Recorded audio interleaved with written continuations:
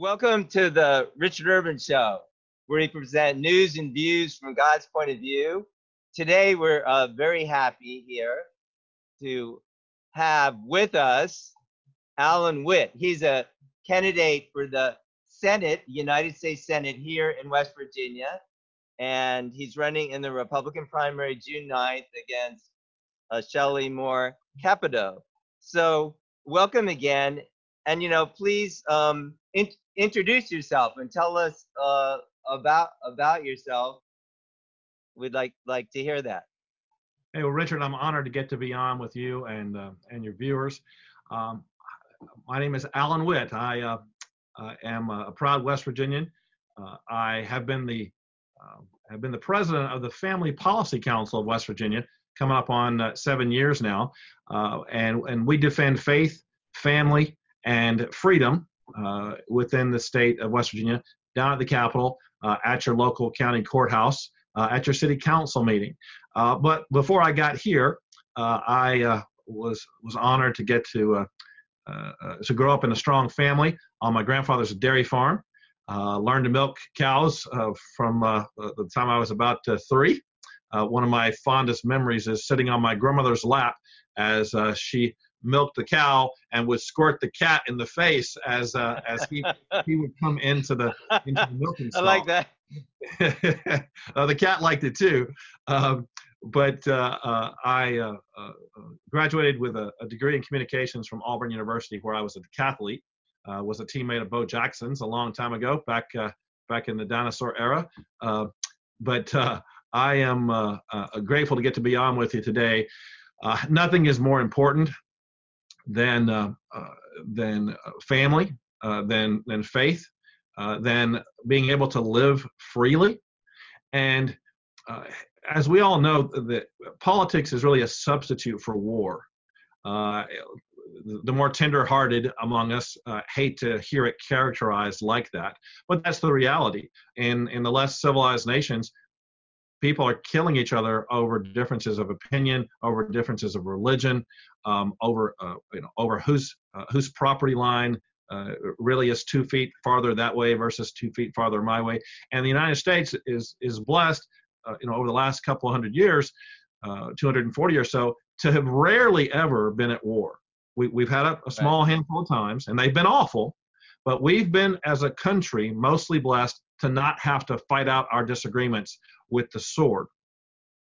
And politics is kind of a substitute for that. And so people get unhappy when they see a TV ad that's biting, or I saw one yesterday that our current governor is running against his opponent, Woody Thrasher, that actually has an overflowing toilet with sewage, which I find to be quite distasteful. You're not going to see anything like that from me, but that's still far better than settling our disputes in a duel in the middle of the street. That's true. Yeah, you're right. So, but I've been called on to be the state's chief lobbyist to defend faith, family, and freedom through my nonpartisan organization, the Family Policy Council, and we are associated with Focus on the Family.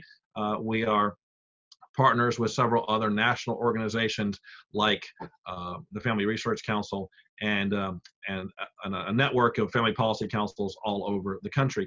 And so I'm called on to try to make sure that laws that defend faith, family, and freedom are being put forth and are passed, and that we have the right people in place. So part of my job is to recruit candidates to run for office at the lower levels.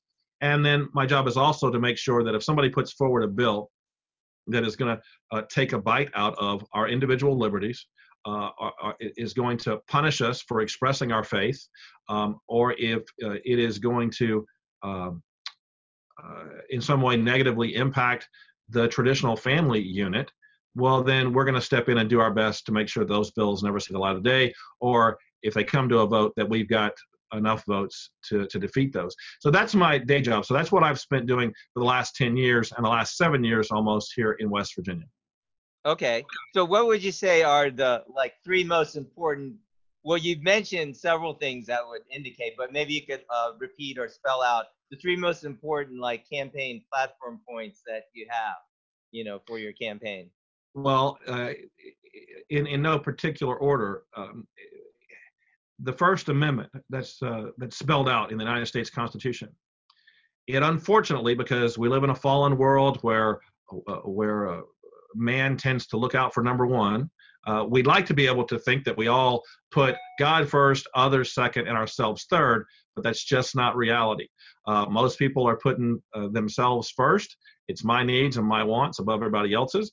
And so therefore we have to have a form of governing people who have that mindset.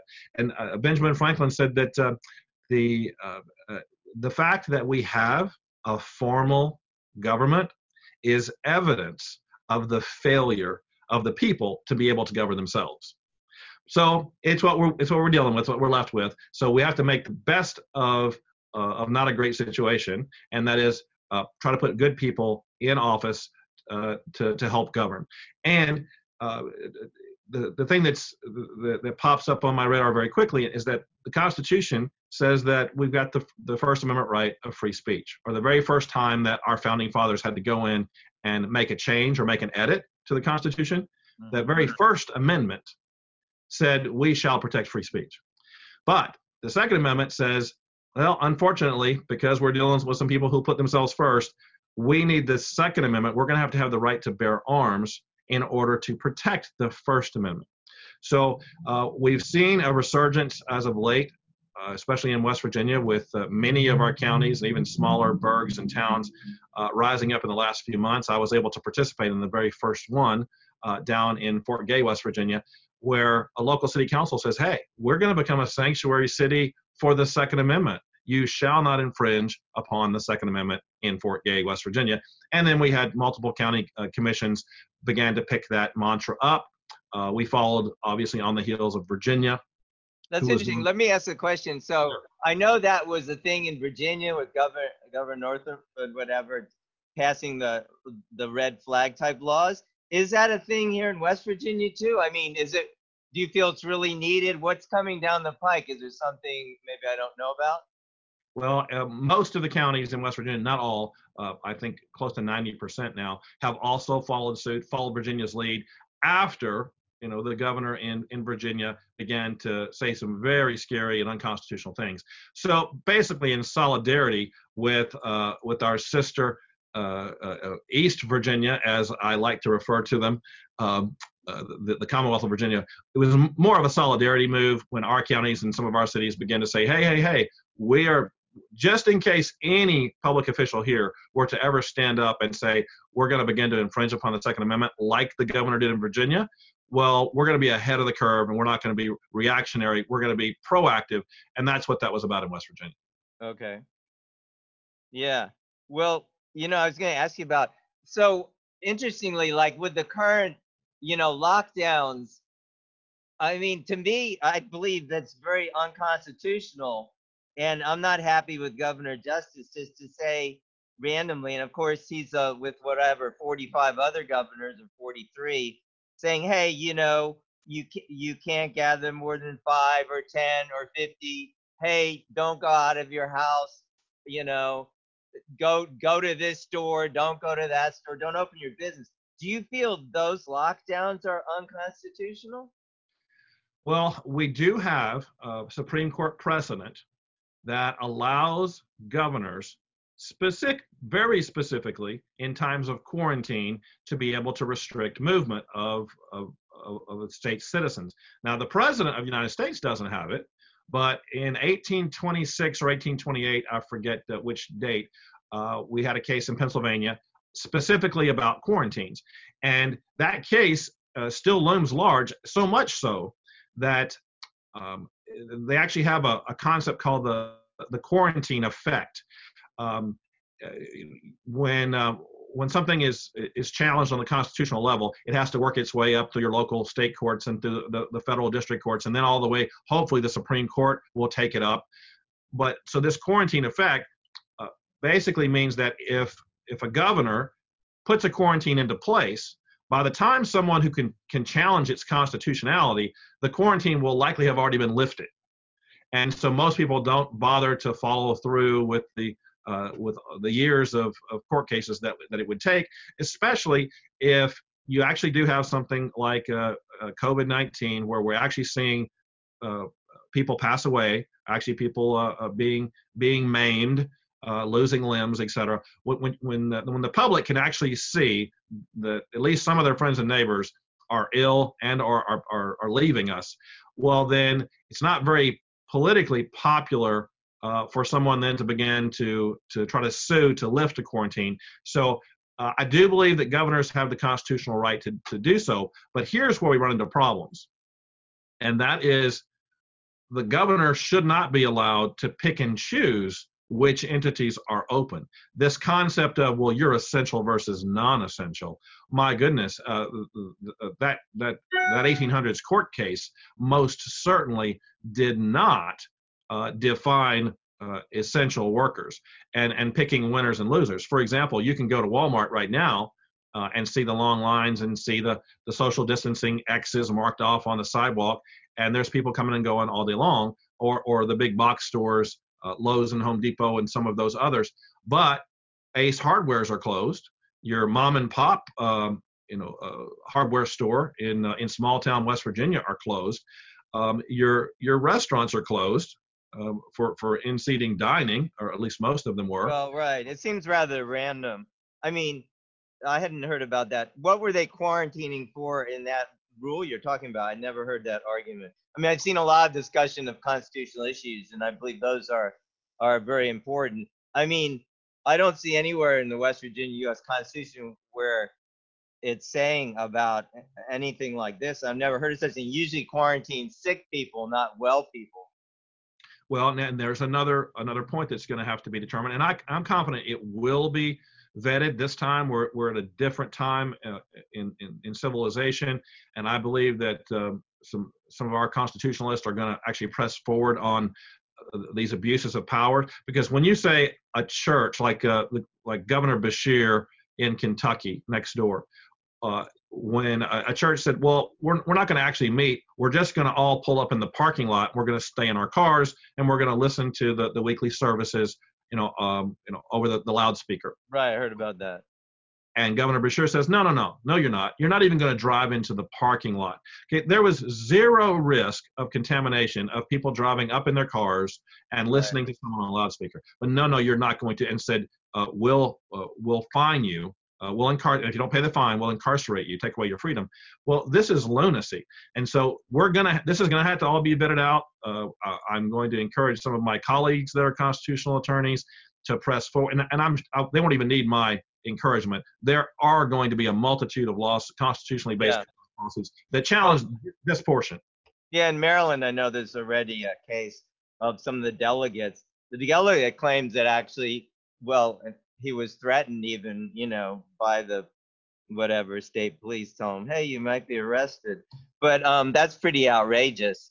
Yeah, well, I know I asked you about 3 points. I do have some questions, but did you have another point you wanted to make to get back to that question? The First Amendment has to be defended. And we're at a place where we're having to defend First Amendment issues that we thought we never would before, like basic biology. I hold to the traditional and scientific belief that humanity is bifurcated into two sexes, male and female, and that biology and science from time on in has proven that. And especially for someone who grew up on a dairy farm, who was well versed in animal husbandry, it takes a bull and a heifer in order to make that next generation of cows. True. And we knew better than to mix up the names. And now here humanity is at this politically correct place where we're taking individuals that are suffering perhaps from known diagnosable psychiatric illnesses like gender dysphoria, where I or you, Richard, would all of a sudden one day become confused and say, I'm not a male member of the species, I'm a female member of the species, and therefore all other teachers, social workers, law enforcement, businesses now have to participate in my dysphoria at the point of a gun. Again, Harper's Ferry, right there where you're broadcasting from, has a city ordinance that says if you fail to call someone by their preferred pronouns or misgender an individual, then you're in violation of city ordinance. You don't pay the fines for that, they incarcerate you. Wow. Well, so Yeah, actually, so I'm in Shenandoah. Address Harper's Ferry, uh, but close enough. Close enough. gotcha. You're up on the mountain, right? Yeah. Yeah, a great, a beautiful place there through Shenandoah. Been there many times. But so, what the voters who are going to watch us today need to know is that I am the only candidate running for United States Senate in the Republican Party. Well, the only candidate in either party that believes that that Nancy Pelosi's Fairness Act that passed out of the House uh, last year that would take Harper's Ferry's ordinance and make it a federal law nationwide, where if you dared misgendered someone, then it becomes a civil rights violation of which you go to prison for. Yeah, that's So, wrong. okay, Senator Capito and I differ on this. And when constituents asked her specifically, "Are you in favor of this bill?" Her two responses to constituents, her written responses were, "Well, I don't think anybody should be discriminated against." Hmm. Um, and then later on, she said, "Well, let's wait and see what it looks like when it comes out of the Senate committee." No, no, no. There is nothing about that egregious bill that should be given a moment's consideration for anyone who says they're conservative and for anyone who's attempting to uphold the Republican platform. The Republican platform speaks very clearly that marriage is created uh, for, uh, for one biological male and one biological female for life. That Right. is the Republican Party's position. That is not Senator Capito's position. And Senator Capito has gone farther than just making those generic non-committal statements. But Senator Capito's campaign is run by an individual named Kent Gates, who is a known same-sex activist, campaigned voraciously for Prop 8 in California, which are against Prop 8. Of course, even California just a few years ago, Yeah, I remember that well. yeah, we're going to define marriage as one man, one woman, even Right. California. And Senator Capito's campaign advisor, many years long, her advisor, was a voracious activist attempting to defeat that. And he's had his influence on the Harper's Ferry type ordinances around the state as well. So we are not the same kind of Republicans. And so the First Amendment is under attack in West Virginia. I'm the only candidate running for the United States Senate that says, "Hey, I will absolutely stand in opposition to any of those types of fascist activist organizations that want to shut a business down because they want to adhere to biology." So Okay. there's number one. The Second Amendment defends my First Amendment. So I'm an avid shooter, gun owner, and uh, I hate that we have to have that as an option. Right. Again, back to the civility of man. But right now, it's where we are, and so I don't want anybody stepping in to West Virginia or any state and saying a family is not able to bear arms in order to defend themselves. And then third, we have to have a smaller government. Again, Benjamin Franklin says we hate that we got to have it, but it's evidence of the failure of man. But since we do have it, let's have as little as possible, as little intrusiveness, the least amount of intrusiveness that we can have in order to run our businesses. Because you've got a media program here, a media company, Richard, and I think that the government should have as light a touch as possible on what you do any given day. Right. And I think that holds true for any business owner. And it's another area where the current senator, the current incumbent, and I disagree. She believes that a big government can actually be of benefit to West Virginians. When we had the opportunity to stand behind our current president uh, in uh, in 2017 to repeal Obamacare, which Right. I'm a staunch pro-life conservative. Again, I'm the only 100% pro-life candidate in the race in either party. Um, and uh, Planned Parenthood, which is obviously notorious for taking government money in the slaughter of the unborn. There were millions of dollars of funding for Planned Parenthood in Obamacare, still is. And in 2017, we had the ability. We got it out of the House, got it over to the Senate, and there were 4 liberal Republicans who would not commit to the straight repeal, and Senator Capito was one of those. And finally, Senate Majority Leader Mitch McConnell realized he was not going to have the votes. If he brought it to the floor, it was going to fail and humiliate the president, so he had to withdraw it. And Senator Capito was one of the 4 that wouldn't cross over, that wouldn't do the right thing. Right. So even later on, when they attempted the repeal and replace bill, she for weeks would not publicly commit to voting for that repeal and replace, which was much weaker than just a straight repeal. I, along with West Virginians for Life, joined together in a joint press release, an open letter to the senator in 2017, and said, listen, if you are unwilling to vote yes on this, then all options have to be on the table in the primary in 2020. It's the first time ever our 2 organizations, that Life organization and mine, issued any case. It's the only time we've ever issued a joint press release. Hoppy Kercheval on the Metro News Radio interviewed the senator just a few minutes after we released that press release and caught her off guard. She still was unwilling to commit to voting one way or the other. And what we now know is that, of course, history told us that Senator John McCain came in with his famous thumbs down and killed the repeal and replace, so we still have Obamacare. Right. Word began to circulate earlier that morning that Senator McCain was going to join with Jeff Flake and a couple of the others, and so the Republicans weren't going to have enough votes to even do the repeal and replace. Obamacare was going to remain. And once that word began to circulate, only after that in the halls of the U.S. Senate did Senator Capito then finally vote for the repeal and replace, when it really wasn't going to make any difference. And perhaps she voted for it specifically for this primary election as political cover. So the big 3 that you asked me earlier on: 1, the First Amendment has to be defended. We have to have the right to bear arms in the Second Amendment to defend that.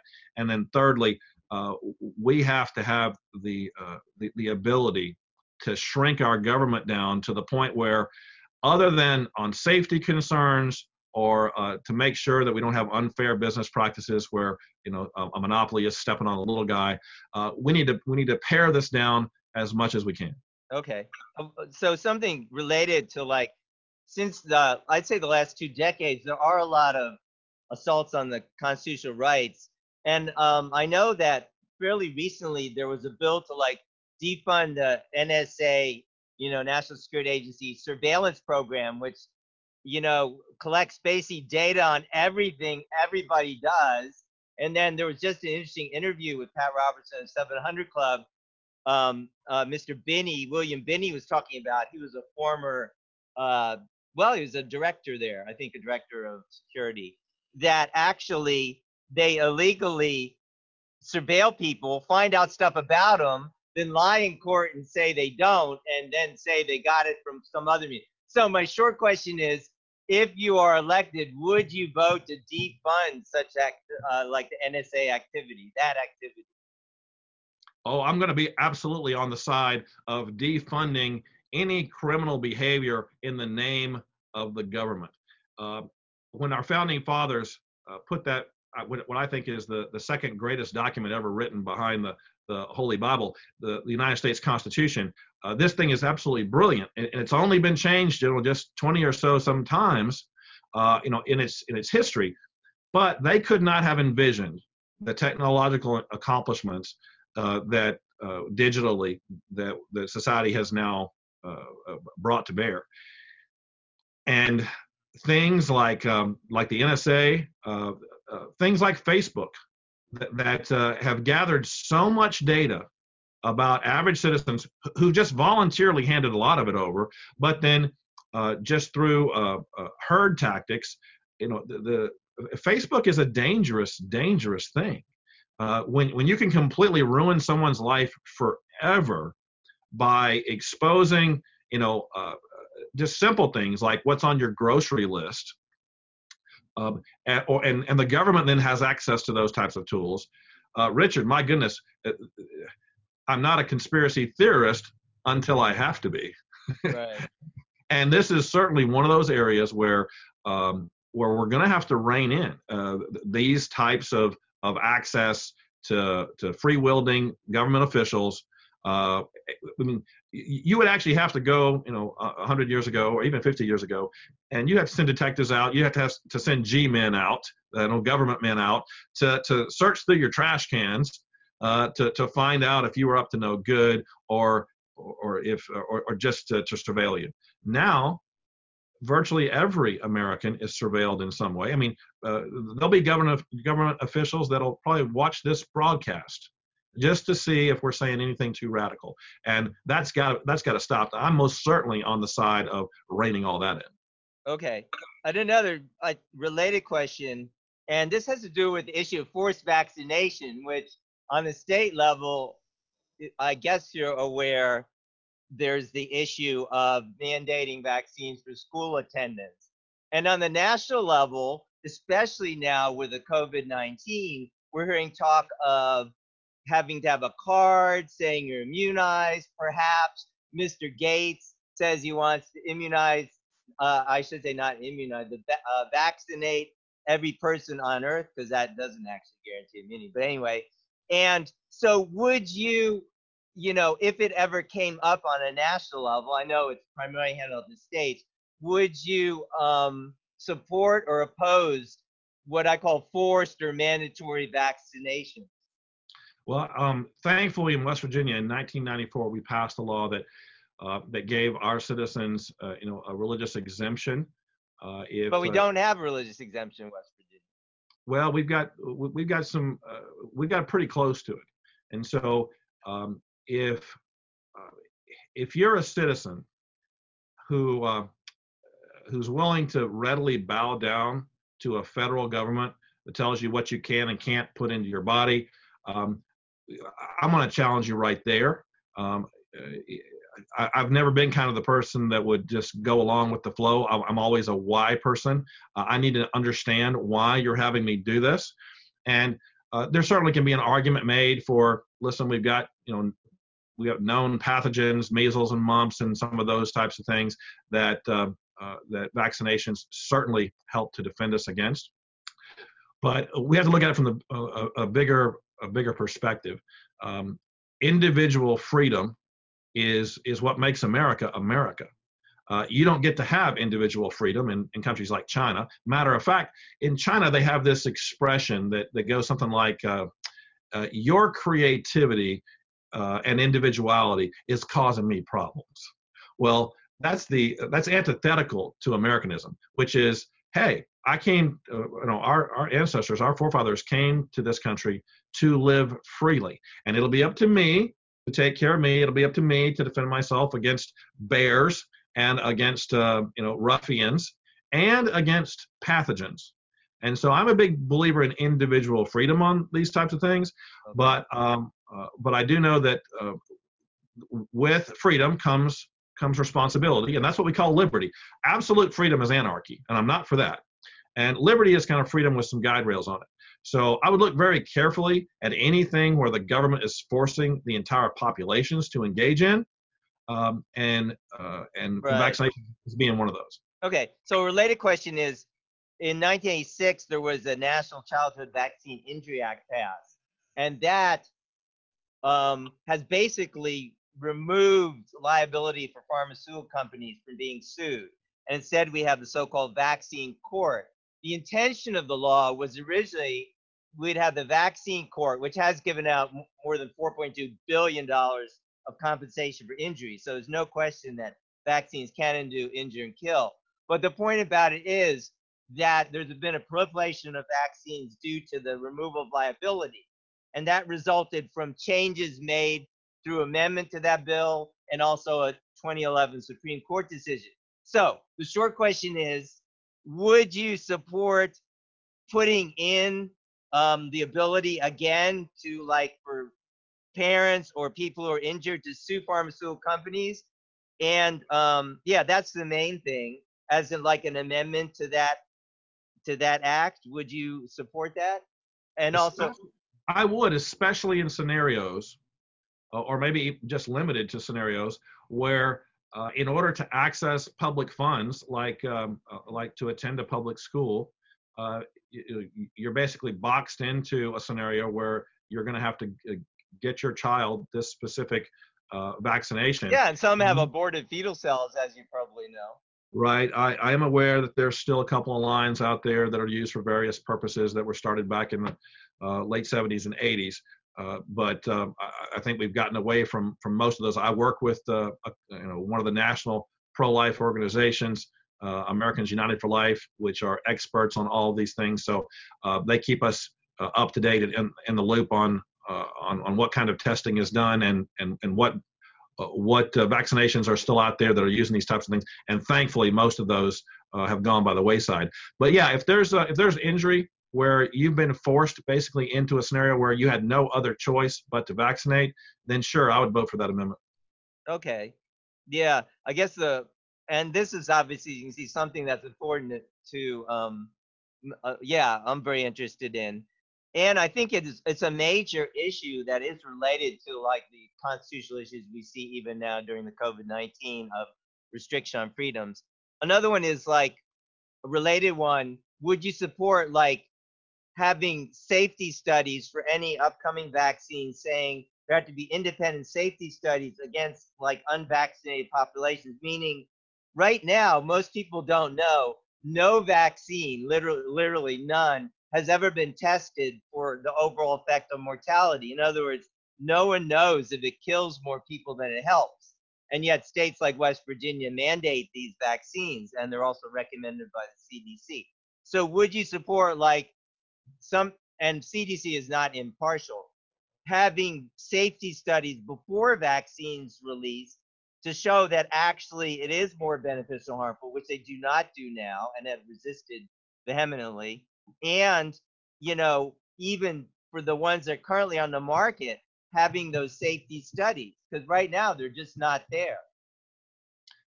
Absolutely. The more information the public has, the better.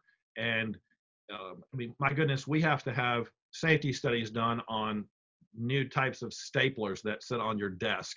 How much more do we need safety information on something that's going to be forced through a syringe into your bloodstream? Okay. Yeah. All right. Well, that's a good thing. Yeah, I hope in West Virginia, I know you're running for the U.S. Senate, but we're trying to fix our West Virginia laws too, because we don't have the religious exemptions.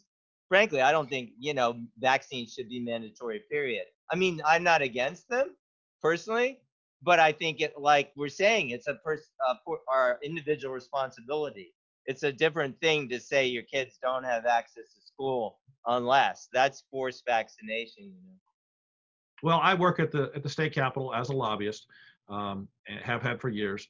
And these issues come up almost every year. And right now, there's not been a lot of momentum in the last 2 or 3 years to address anything vaccination related. But I'm now running for the United States Senate, hopefully to have an influence nationwide on all this health policy. I'm a former executive for Blue Cross Blue Shield, so these are all areas that I've been in and around for many years. I've been involved to some degree with the CDC even since my college days. So I'm thankful that we've got a current administration that is concerned about these types of things. We have the president's ear, we have the administration's ear on these types of things, and they're definitely leaning more towards a freedom-based worldview than a let's control everybody's life worldview, which is what we're going to have with the Democrats, who have basically become socialists. Yeah, I, So, I hope so. But let me interject one. I know I'm cutting you off a little. I am concerned, and of course, I like the freedom-based view, and what President Trump is doing. But I am very concerned about Dr. Fauci and those guys because they're really conflicted with the whole agenda of getting money from the Bill Gates Foundation, funding the Wuhan lab that allegedly released the vaccine. And yeah, here's the guy making our policy. And then President Trump is saying he's I forget the name, pushing the vaccine. I'm kind of worried. Have you thought about that? Well, I have, and the short answer to encapsulate all of that is that there's 3 or 4 times too many employees in Washington, D.C. that live off of the public dole. And I'm not a fan of Dr. Fauci. Uh, those are individuals that have been left over from previous administrations. Um, there is a move right now, even among some of my colleagues in Washington, D.C., to slide out of the activist positions where they've been and over onto the government payroll positions because they are protected. They basically can't be, most of them that are not appointed, that are non-appointed positions, you basically can't fire these people, and that's problematic. And the average American that's Yeah. willing to sit back and listen to everything that comes off of every podium and believe it's true, well, that's a terrible idea, no matter what country you're in. And America's not impervious to having people that are in Washington, D.C. simply because there's a lot of sizzle. That's one of the things when you start to see a career politician, very much like my opponent, Senator Capito. She she's been there now coming up on 18, 19 years. And I'm not a term limits guy because I believe it's more difficult for conservatives to replace a good conservative than it is for liberals to find another liberal. I think that it's a matter of the First Amendment right of free speech. If, Richard, you and I want to continue to elect our same magistrate, year after year after year, because they're doing a great job, I don't want to be forced to go out and find a new person. Same way with my United States senators. So I believe it's up to the people. And so just because someone's been there for forever doesn't necessarily mean it's bad. But you know that absolute power corrupts absolutely, and I believe that it's time for a change. And look, I've got a pair of parachute pants and a tiny little skinny leather tie left over from my '80s prom. But I don't still wear it because it's from the '80s. And in West Virginia, we are continuing to elect names, like Manchin and Capito, et cetera, names that are left over from the '80s. That maybe we should look towards the 2020s as opposed to looking backwards for our leadership. Yeah. Uh, yeah, I would agree with that. Um, yeah, definitely. Well, did you have any final thoughts you wanted to share with our viewers? I think you differentiated yourself, and yeah, but the thing about the like constitutional freedoms, also the forced vaccination issue. By the way, there was some movement here in West Virginia. I've been actively working on an issue with like West Virginia's health freedom and other groups. There were several bills they in the West Virginia. I know you're running for Senate, but just since you mentioned, you're working as a activist, they were, but and I researched it like for 20. I researched it back more than 2 decades, or like 33 bills for vaccine exemptions in West Virginia. One of them I think 93 passed the Senate, but not the House. And they're almost always like 100%, 99.999 killed in like the health committee. They never see the light of day. But there were a number of bills introduced, but they never saw the light of day. They never get to vote on the floor. I'm pretty confident they would pass the West Virginia House and have a good shot in the Senate, but they never see the light of day. It's very frustrating. Anyway, I don't know if you have any comment on that. Well, I don't really.